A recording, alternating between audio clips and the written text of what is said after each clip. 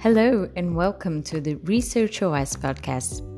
We are a global collective of freelance researchers who work in partnership to grow their businesses and develop their craft. We foster knowledge exchange between researchers from all over the world, host networking events and webinars on running a successful research business.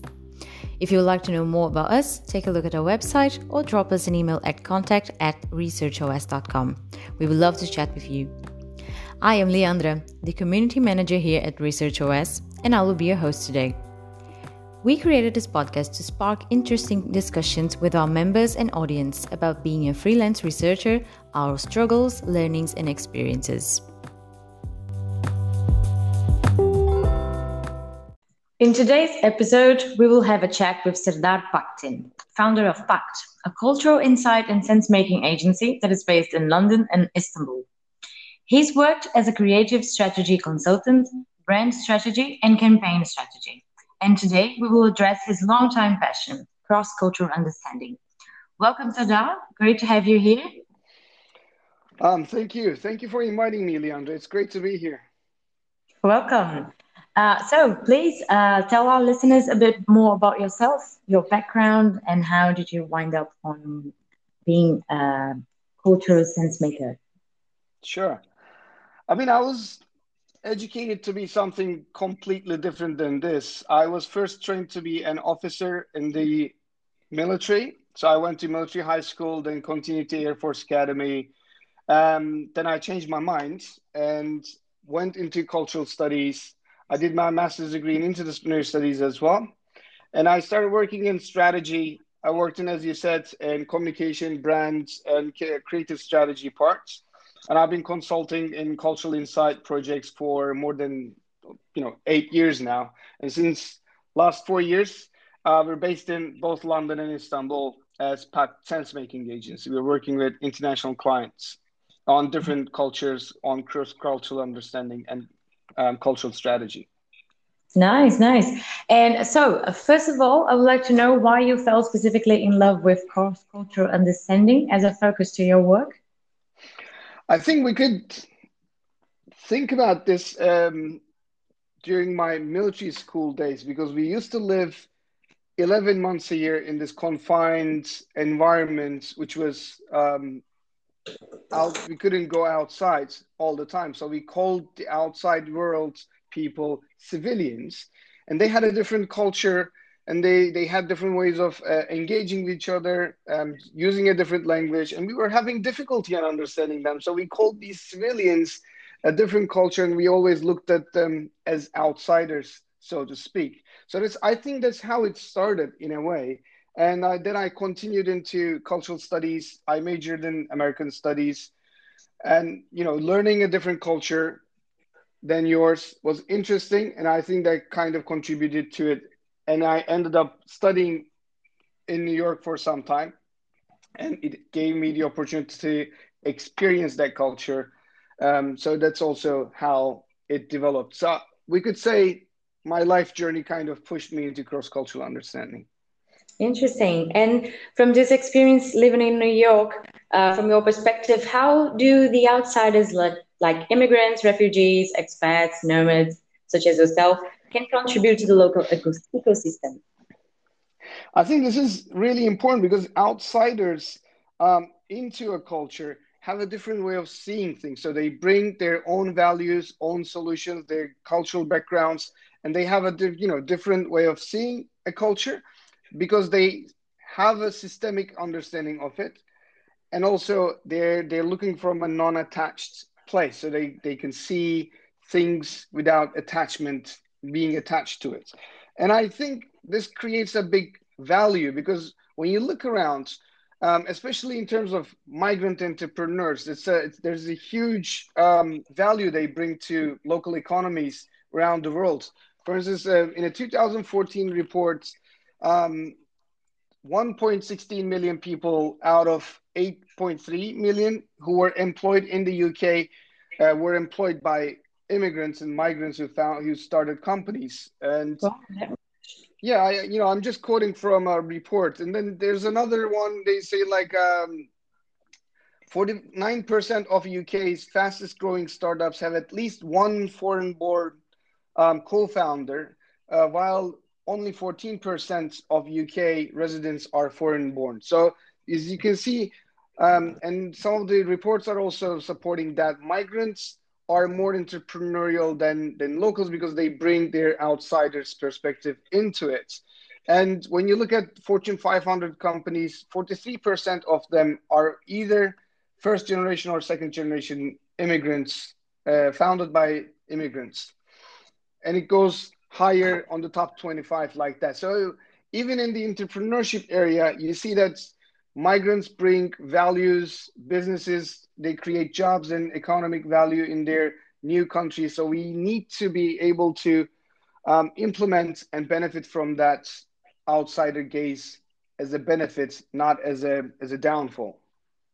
Yes, exactly. Very interesting for you to say that. And as a business owner, do you also include the outsider's perspective in your own projects? I try to do it in most of the projects, and that's I really get value out of it because it creates a better comprehensive approach, and they're like new perspectives, and there's stuff that's like we think, and it creates a lot of innovation and creativity in terms of thinking. So yeah, that's we definitely try to do that as much as possible in projects, not Yeah, only in and terms of like backgrounds and everything, but also including people from different disciplines. That's very important on a project too. it is, it is. One question that arose in our webinar that you participate on, running a successful research business about cross-cultural understanding, was how can you evaluate the importance of working with a local researcher? To which you replied beautifully. So could you address that once again for our listeners, please? Oh, thank you for saying that. Yeah, I'll try to summarize it. It's like when including and different parts in a project, as I said in my previous way, it gives you first with the local researcher, it gives you the insider's perspective, so you have a deeper understanding of the culture. It brings value, and it saves you from doing anything wrong and from the hidden downfalls, implicit bias, marketing myopia, all that, things that's already out there but you can't see it because of your cultural backgrounds. An insider gives you, a local researcher gives you that perspective.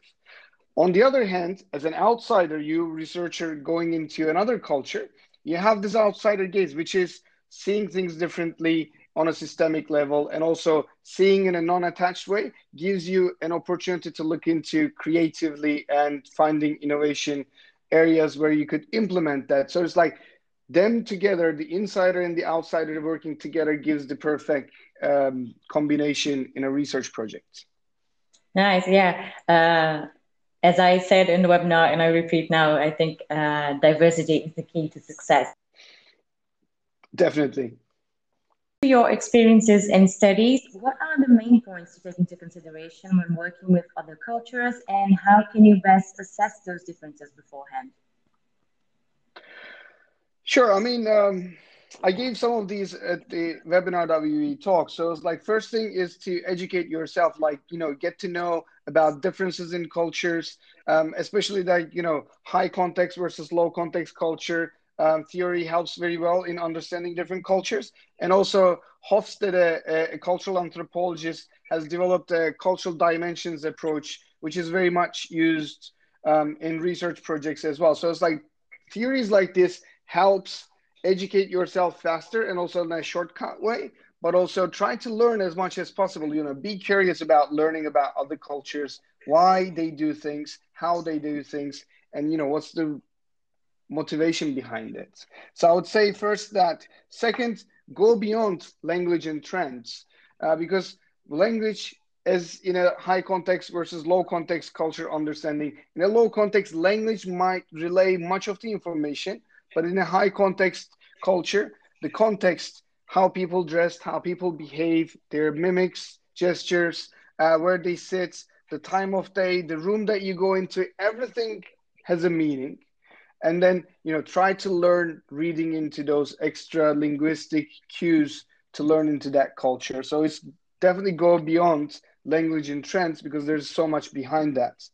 Um, Another thing I could say, look beyond behaviors and decisions, because culture is the main infrastructure that's shaping people's behaviors and decisions. And there's culture most of the times behind that. So behavioral scientists, they do experiments in a certain culture and take it as a universal fact sometimes.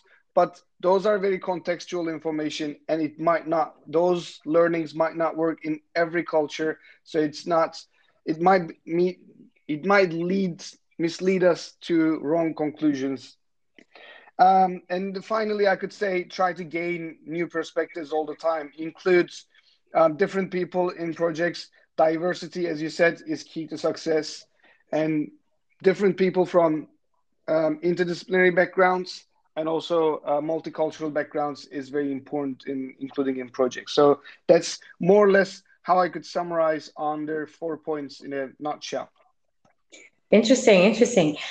You mentioned the terms low and high context cultures. Could you elaborate a little bit more on those topics for our listeners who are not familiar with those terms yet? Definitely. This is a cultural anthropology theory that's long time standing, so like 50, 60 years, I guess. And it's about like distinguishing between two types of cultures. One is a high context culture. High context culture is very collectivist, community based, and it is important. The context is important in conveying the message. And whereas low context culture, it's the context is not that important, and it's important how you explicitly convey your message through language. So, which gives us in a high context culture, relationships are important.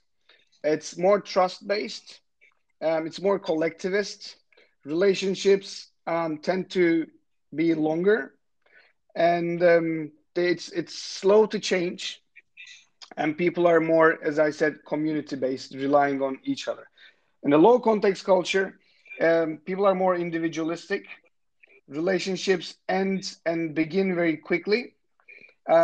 So relationships is more transactional, and it doesn't have a certain context into it.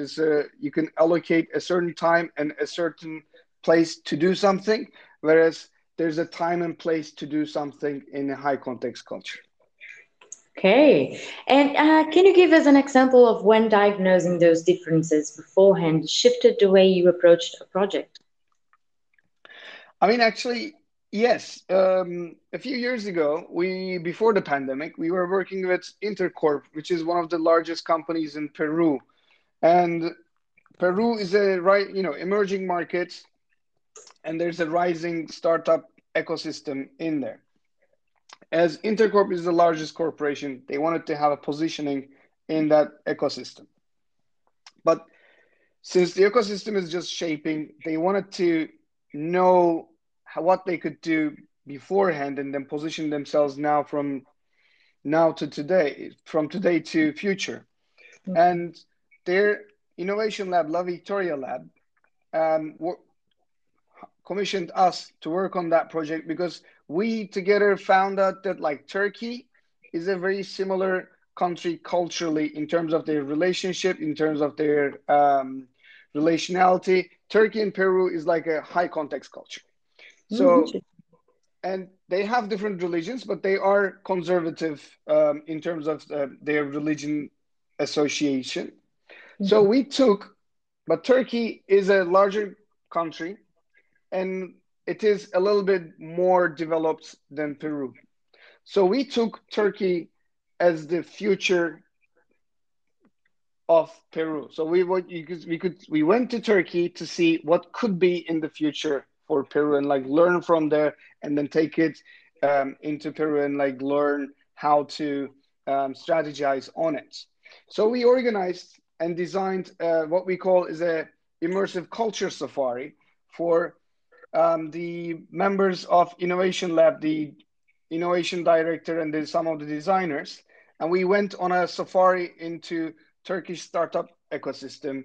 And instead of showing them giraffes and like elephants, we showed them technology centers, co-working spaces, startups, like different um, parts of the ecosystem, different members of the ecosystem, so that they can learn and go and design for the future in Peru. So that's knowing these differences and similarities helped us design a better experience for them and helped us to put them into a position where they could get the best out of their experience.